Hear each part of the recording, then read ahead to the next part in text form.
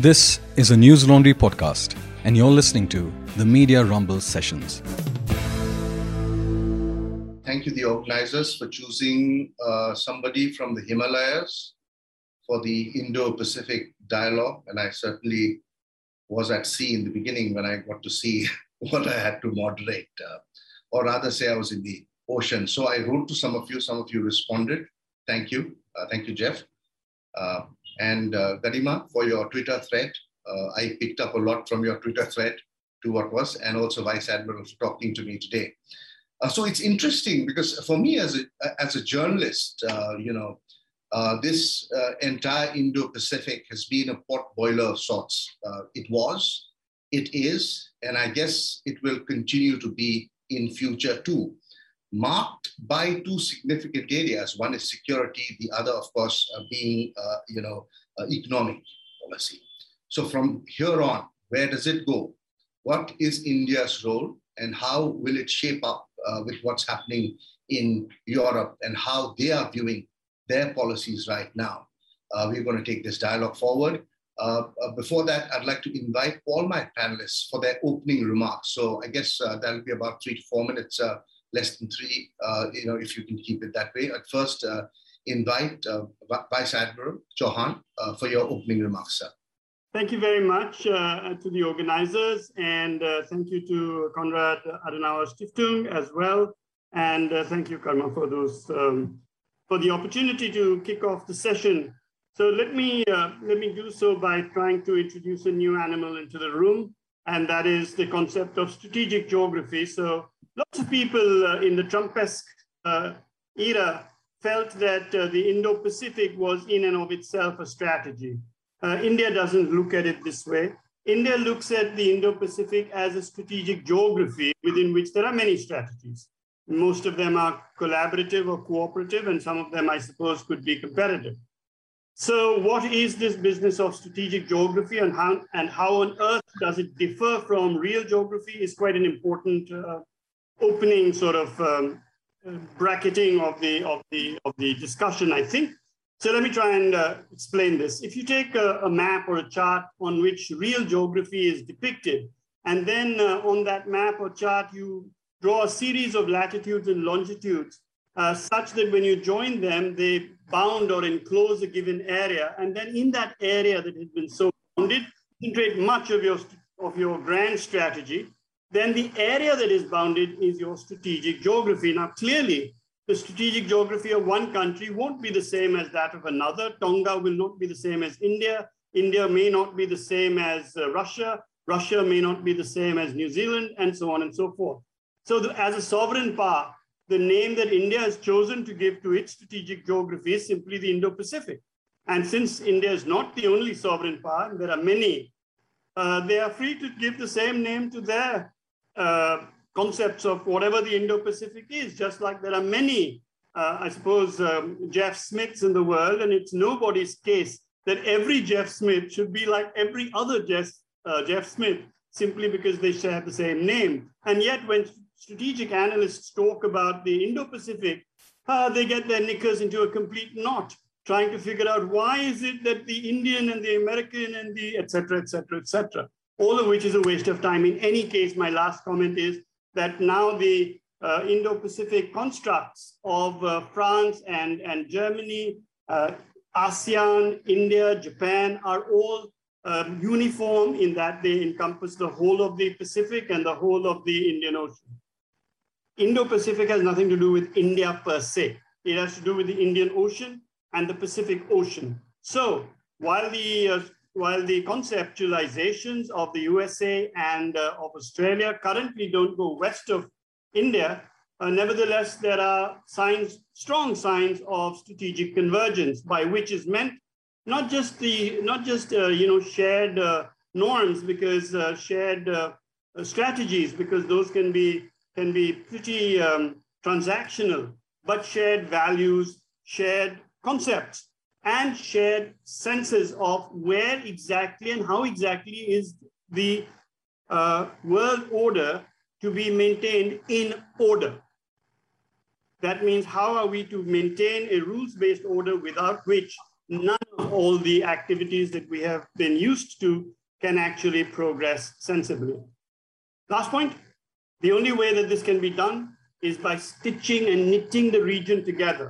Therefore, whether it's Quad or it's IPOI, this obsession with China seems to be a bit childish, and it stems from this concept that security and military security are one and the same thing, which is actually far from being true. Military security is just one facet of security, possibly the most important, but I'll stop there. Right. Certainly. A pertinent question. Is the obsession with China really required? With that, Garima, it's over to you. And we were speaking earlier, and the focus of our conversation with you is going to be on the European efforts to engage in the Indo-Pacific and what the future there of India partnering with the EU is going to be. Yes, thank you very much, Garima, for the question, and thank you to the organizers of the Media Rumble and the Konrad Adenauer Foundation. It's a pleasure to be back here, particularly on this panel. Let's start on your question on Europe and the Indo-Pacific. Now, European trajectory of dealing and talking about the Indo-Pacific has been very interesting. Till 2 years ago, except for France, nobody in Europe wanted to even use the term Indo-Pacific, because they associated that with China's anger. And now in the last year and a half, we've seen a spate of national strategies coming out from Germany, the Netherlands, and now the EU, which adopted its strategy last week. And this is a very important development for those of us who are familiar with European decision-making mechanisms and how long they can take and how sort of vanilla their strategies can be. This document contains a lot of interesting nuggets. So you might ask, why is Europe interested in this region, which is geographically, far away? It's not, like the case of India. And in the opening paragraphs, the EU outlines that a majority of its trade goes to the region. It is the largest trade and investment region for Europe. The EU is a large investment and trade partner for a lot of European export-focused economies. What happens in the Indo-Pacific will have a direct impact on European prosperity and, by extension, also European security. So they're really understanding that the Indian and Pacific Oceans are a single integrated strategic space. What happens in one part of the Indo-Pacific will impact the other. And Europe, in fact, is not so far away and not isolated from these developments, particularly because the challenges posed by China's rise in the Indo-Pacific are mirrored in the challenges posed by China's increasing activities in Europe. So finally, Europeans have a lot to talk to partners in the region. And I find it very interesting that in the strategy, they actually say that where they don't agree with China, they will push back. They will work in coalitions, particularly with partners like India, Japan, the US. They also mention Korea, Vietnam, and others. They talk about the Indian Ocean as a gateway to the Indo-Pacific, so Europe wanting to do more, take more burden sharing in terms of security even. They even talk about a substantial European presence as a goal that they would like to do in the future. So conversations, in short, I mean, we can talk more if you have questions on the European approach, but conversations in European capitals have really changed and really shifted. And a lot of it is rooted not just in the United States, but number one, understanding that Europe has a stake in the stability of the region. And second, understanding the importance of partners like India. The Europe-India partnership has really changed, revitalized over the last year or so. And so the European interest in the Indo-Pacific, we were talking about AUKUS, we were talking about troubles in transatlantic ties. It's really much beyond just what the United States does. They also have their own narrative and their own role to play in the region. Right. Thanks, Garima, for your remarks. It'll be interesting. We will try and dwell on, what do they mean? What does the EU mean by taking on more burden a little later with some follow-up questions. Jeff, to you now. Beijing, China's already come up now. I think we've mentioned China twice or thrice in this conversation. Their presence is always been a common strategic challenge for all these countries, be it Japan, India, or the US? Your opening remarks. Yeah, I think I'd like to actually piggyback on some of the remarks made by the Vice Admiral on the Indo-Pacific, because this concept has gotten a lot of attention lately. And I think one aspect of it that's maybe underappreciated is the fact that, at least in the US, it's really the merging of two parallel concepts that arose and gained popularity around the same time. And as the Vice Admiral pointed out, one of them is a geographic concept. And it was this idea that we should move away from looking at the Indian Ocean and South Asia as one separate and contained region from the Western Pacific and East Asia. And for a variety of reasons, because of globalization, because of China's expanding footprint and interests west, India's expanding footprint and interest east, and a general merging of the two regions, both maritime and overland connectivity, it was increasingly more valuable to look at this as one large interconnected strategic and economic space rather than two geographically distinct regions. And that began gaining popularity in the mid-2000s, and even more so, I think, in the 2010s, until it eventually became formal policy in places like Australia and the US and elsewhere, Japan as well. Around the same time that we began thinking of this as one super region rather than two distinct regions, we also began constructing what type of vision we wanted to see for that region, a more normative set, what we call the rules-based order in some cases. What was the operating code for this region? And what were the challenges being presented to that status quo? And who was presenting those challenges? And how much were we committed to upholding freedom of navigation and the rules-based order and international law and peaceful dispute settlement and responsible infrastructure and lending practices? And there we also saw this sort of coalescing of concepts, particularly among the Quad countries, India, US, Japan, and Australia, where all four of them were not only merging these two regions, but articulating the same vision for those regions, or at least very similar visions for those regions, and very similar threat assessments for who was challenging the rules-based order in those regions. And so I think it's important to keep in mind that there is a geographic component and then a conceptual sort of strategic component to it that have both progressed in parallel. And alongside those developments, we've also seen things like the Quad and AUKUS and others that I'm sure we'll talk about in moving forward. But I think I'll leave my opening comments there. So I take a point from what Jeff said and bring it over to you. Vision for the region. If you look at US as a superpower, it has a certain vision for the region. How different or how similar is the European vision for what it wants to do, the influence that it wants to have in the Indo-Pacific? I think the European vision is very different from the vision of the United States or of resident powers in the region, which have, frankly, a bigger stake and are impacted more by the developments than Europe, which is sort of further off. When you look at European strategies, France is different because France claims that it is an Indo-Pacific power. It has citizens and territories in the region that need to be protected. And therefore, France has slightly different vision for the region than the rest of Europe, which is really preoccupied by understanding how the rise of China will shape the Indo-Pacific. As China becomes more aggressive, more assertive, as it questions the status quo, as it challenges the norms in the region, it is understood that regional institutions as they exist are not up to the challenge of keeping that behavior in check.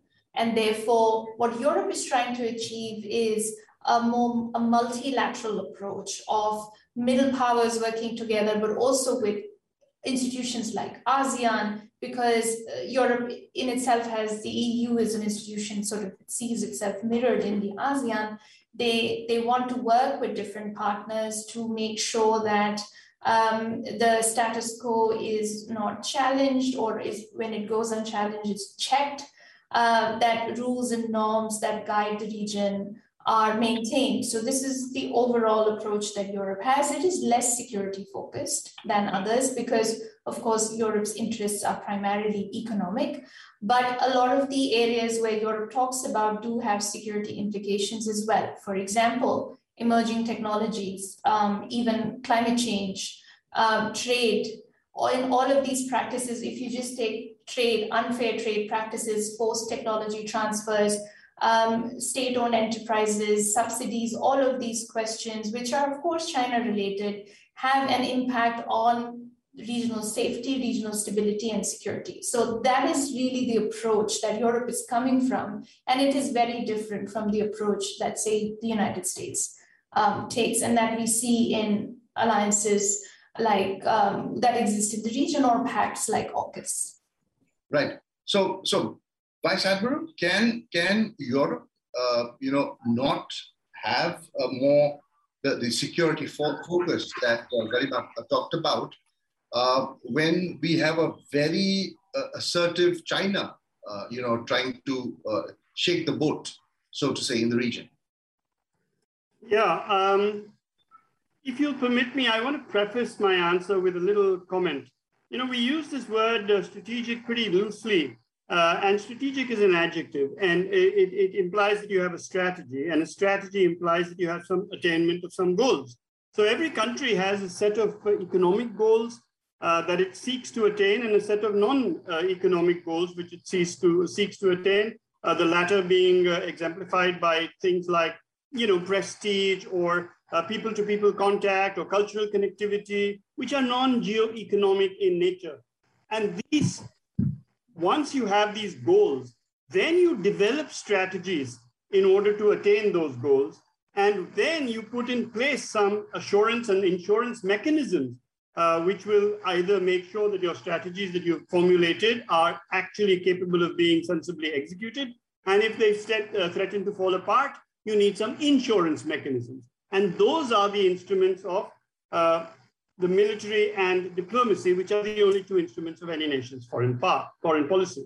Now coming to Europe and security. First, I want to re-emphasize that security is not limited to military security alone. And European security resonates very strongly. European concepts of security resonate very strongly with India, at least, if not with all the members of the Quad, perhaps less so with the USA, because the USA has this military security sort of primacy. So the European Union has been saying for some years now, not just 1 year, that it is going to be a serious security player in the Indian Ocean region, or in the Indo-Pacific.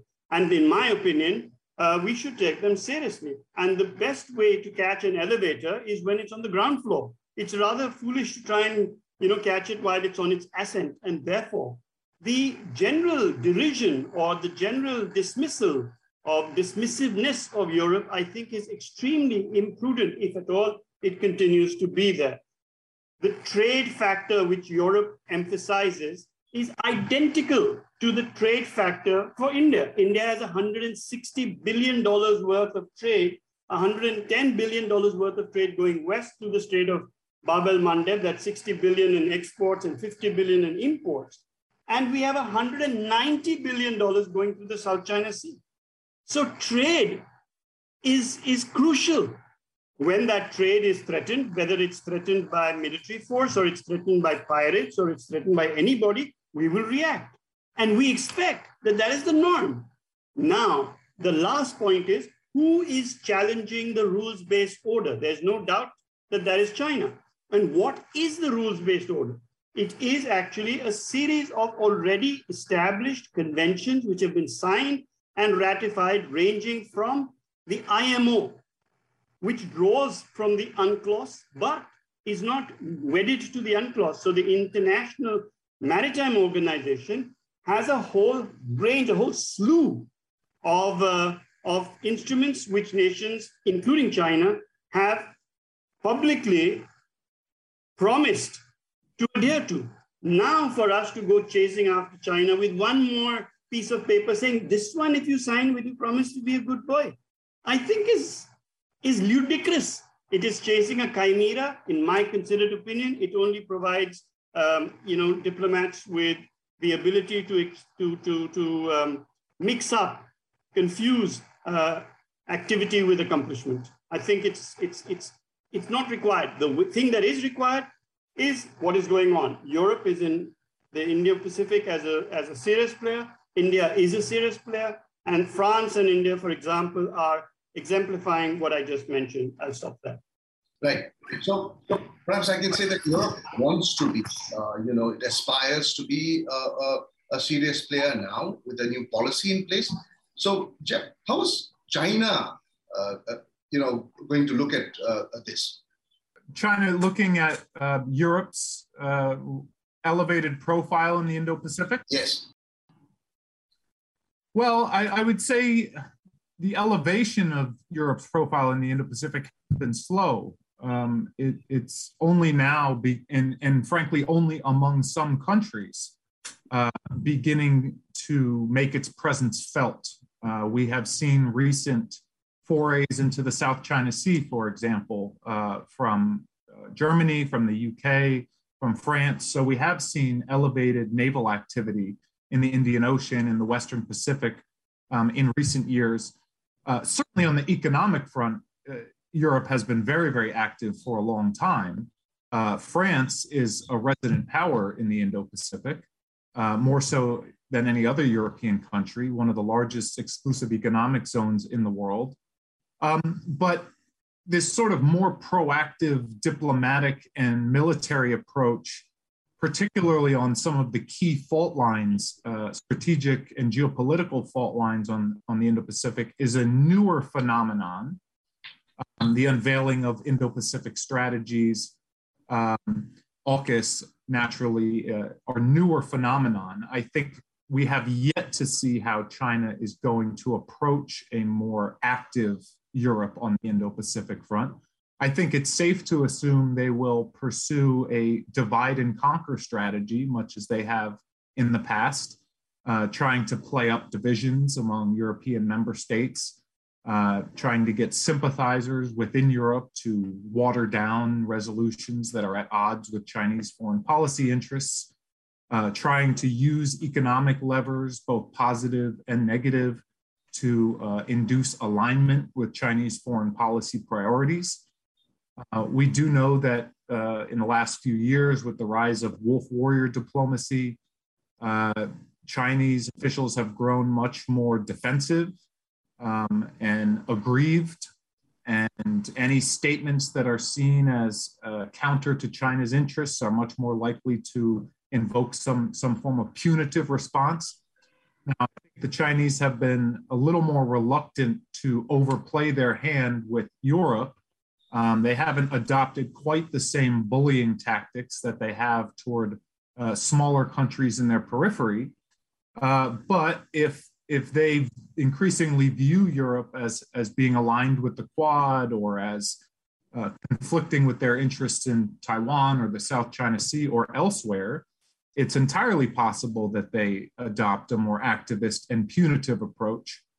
Although, one would hope that they're also learning some lessons from Australia, which is that there can be consequences to pressing too hard and going too far, and being seen as interfering in Australia's internal affairs and domestic affairs, trying to punish Australia for sovereign policy decisions had an impact, had consequences, and it's frankly its belligerent behavior in general has produced a balancing response among countries in its periphery, most notably with Australia and Japan and India and the US, but also in other countries at a lower level.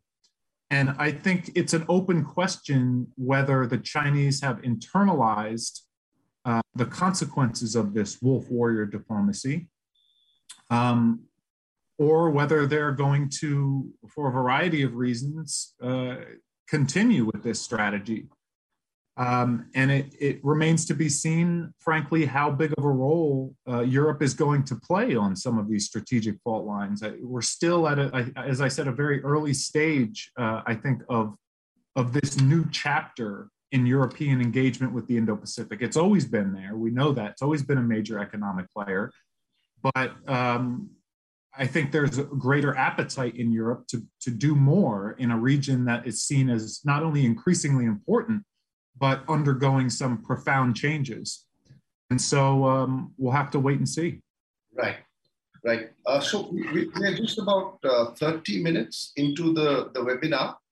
If you all have any questions, you can put it in the chat box and I will take it for you while we continue to carry this conversation forward. Jeff said that, Europe may have to tread lightly on those fault lines. Will they, is a question. The other question is the impact of AUKUS.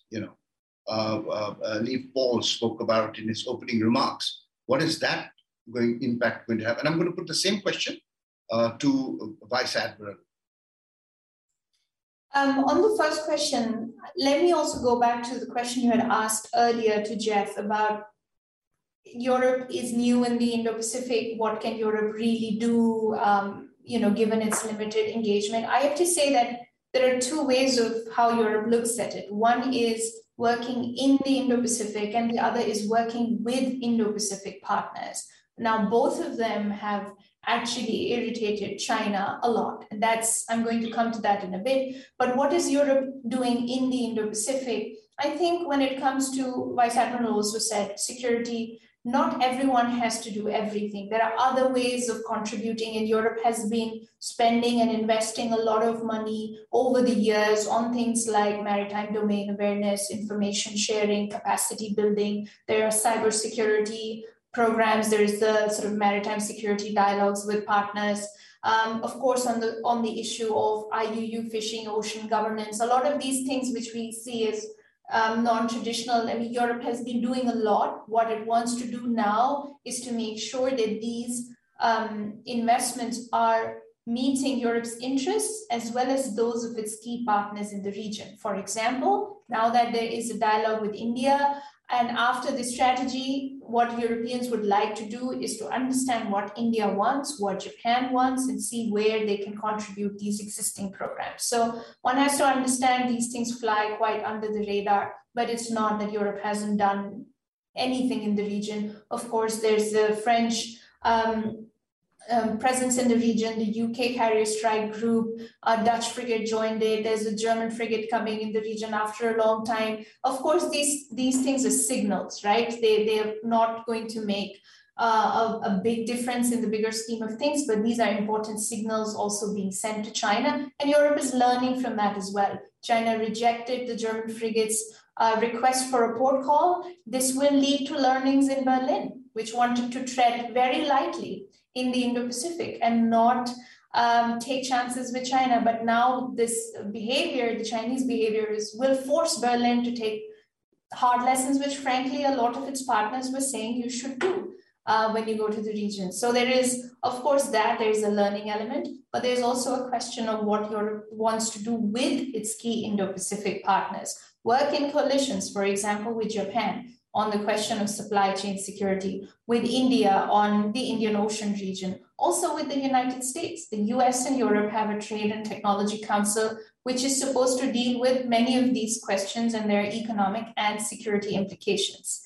That brings me to your second question on AUKUS. Now, of course, in terms of optics, it is pretty bad for France. In terms of other European countries are, for the time being, standing up in solidarity with France. But there's also an understanding in European capitals that let's not blow this out of proportion. Let's not, have it derail the progress we've made on the China front behind the scenes. The fact that the EU Indo-Pacific strategy said so clearly that the EU is open to working with partners, including, by the way, they mentioned the Quad working groups. Now, this is a big deal because by saying Quad and the working groups that you're interested, you're taking a very clear position and you're sending very clear signals to China. And a lot of people in Europe hope that these advances are hopefully not swept under the rug and that we can start a meaningful dialogue with the United States, both on the China front as well as on the Indo-Pacific front. So of course, we're hearing a lot of noise and fury right now, but I have a feeling that this will not impact a lot of the back channel work that was being done and a lot of other member states which are very interested in working with the Biden administration. Right. There is a question, Vice Admiral, I think it goes in line with what we are talking about. Karthikeya wants to know is if AUKUS has brought forth the importance of nuclear-propelled submarines for the Indo-Pacific region. Autonomous systems like unmanned underwater vehicles will carry significant implications for future battle space. Will the regulation of unmanned systems be another area for international cooperation and development of maritime law governing such systems?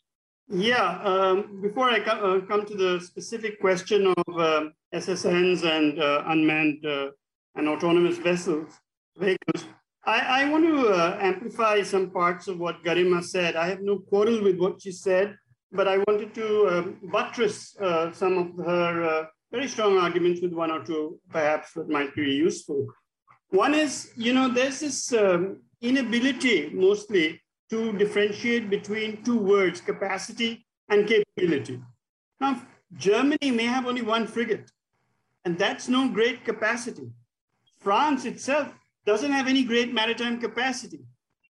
The European Union, Europe, has enormous capability.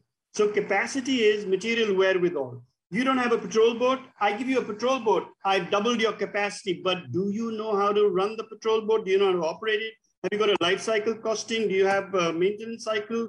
Do you have a training infrastructure? Do you have a legal framework? Yes. Wow, you've got capability. No. You've only got a liability. So what does India and European Union have in common? They have this, that is that they are very strong on the capability card, and both of them would be extremely foolish if they were to copy another country that has its strong cards or its strong suit as capacity. So this is the first point I wanted to make, and therefore European endeavor in the security realm even in the military or hard security realm, ought not to be considered solely upon the principle of capacity. It should be capability driven as well. Then we come to this business of AUKUS. Look, the three countries involved are treaty alliance partners with each other. So there is no question of AUKUS upsetting anything per se over the long run. France is furious. Of course it's furious. But as Garima said, France's fury will abate in the face of the practical aspects of the long term. Remember that in the Indian Ocean, in the Indo-Pacific and in the Pacific Ocean, all the major players are players of the they're long run players. They're not knee-jerk reaction players. So that I think is a really important thing.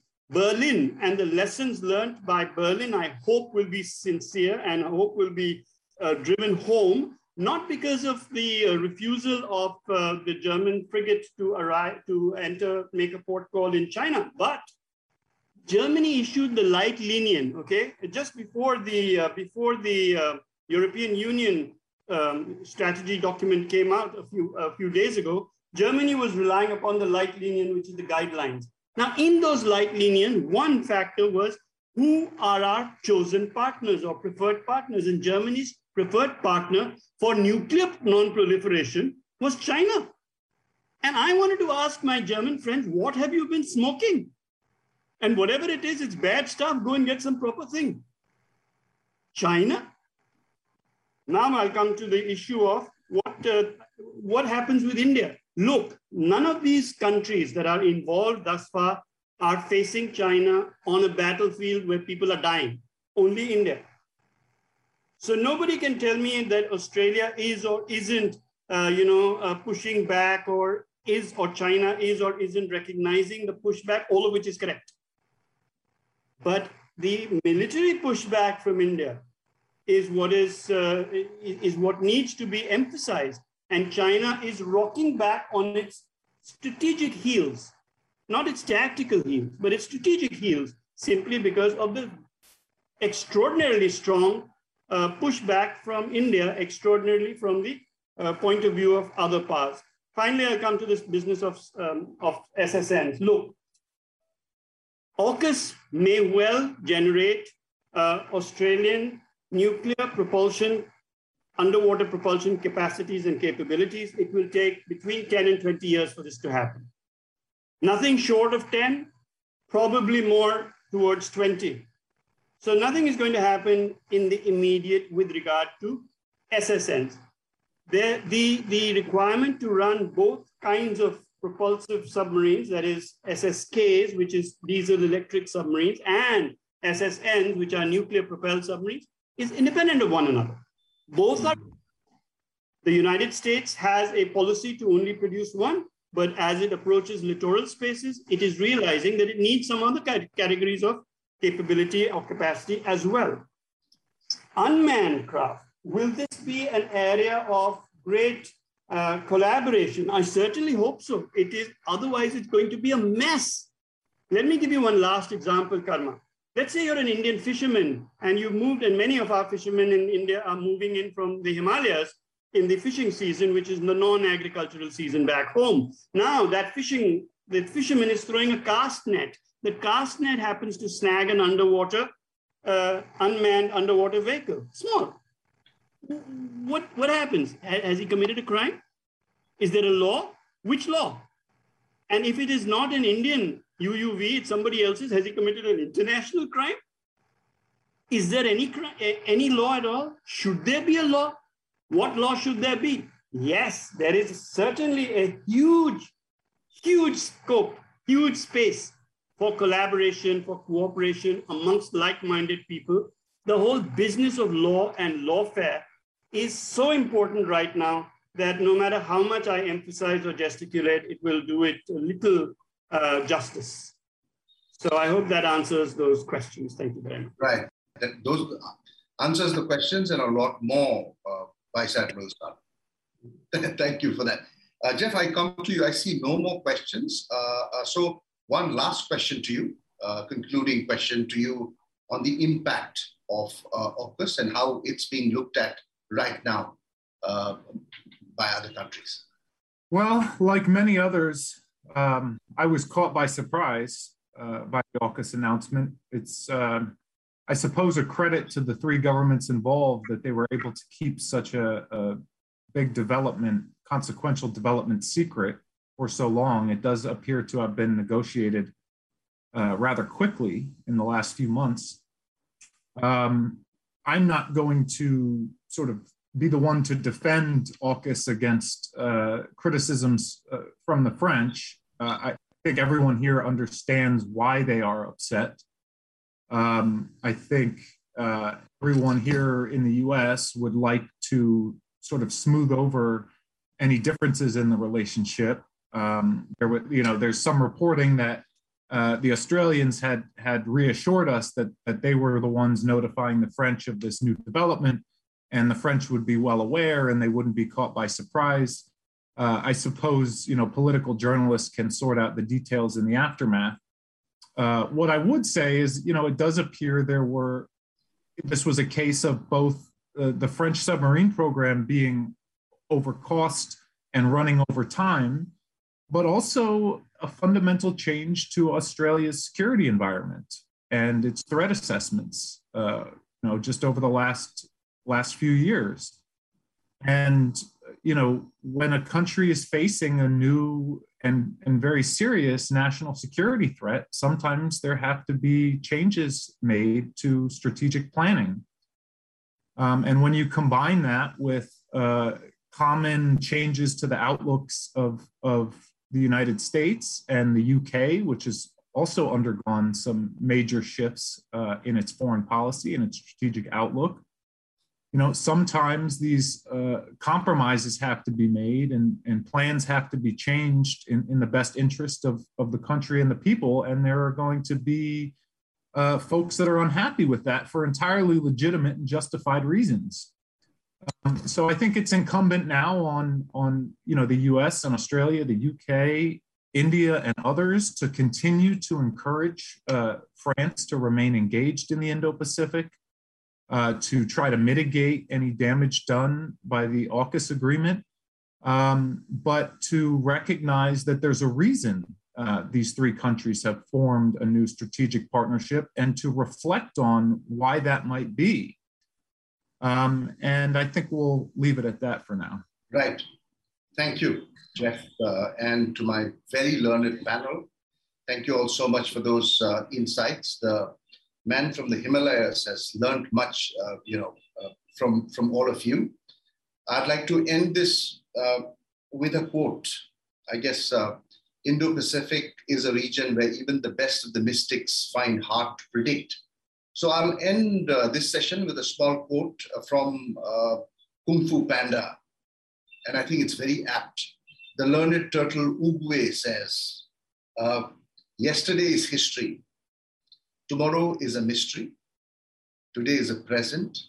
So may the best region or the best country with the best today win this. Thank you. All the News Laundry podcasts are available on Stitcher, iTunes, and any other podcast platform.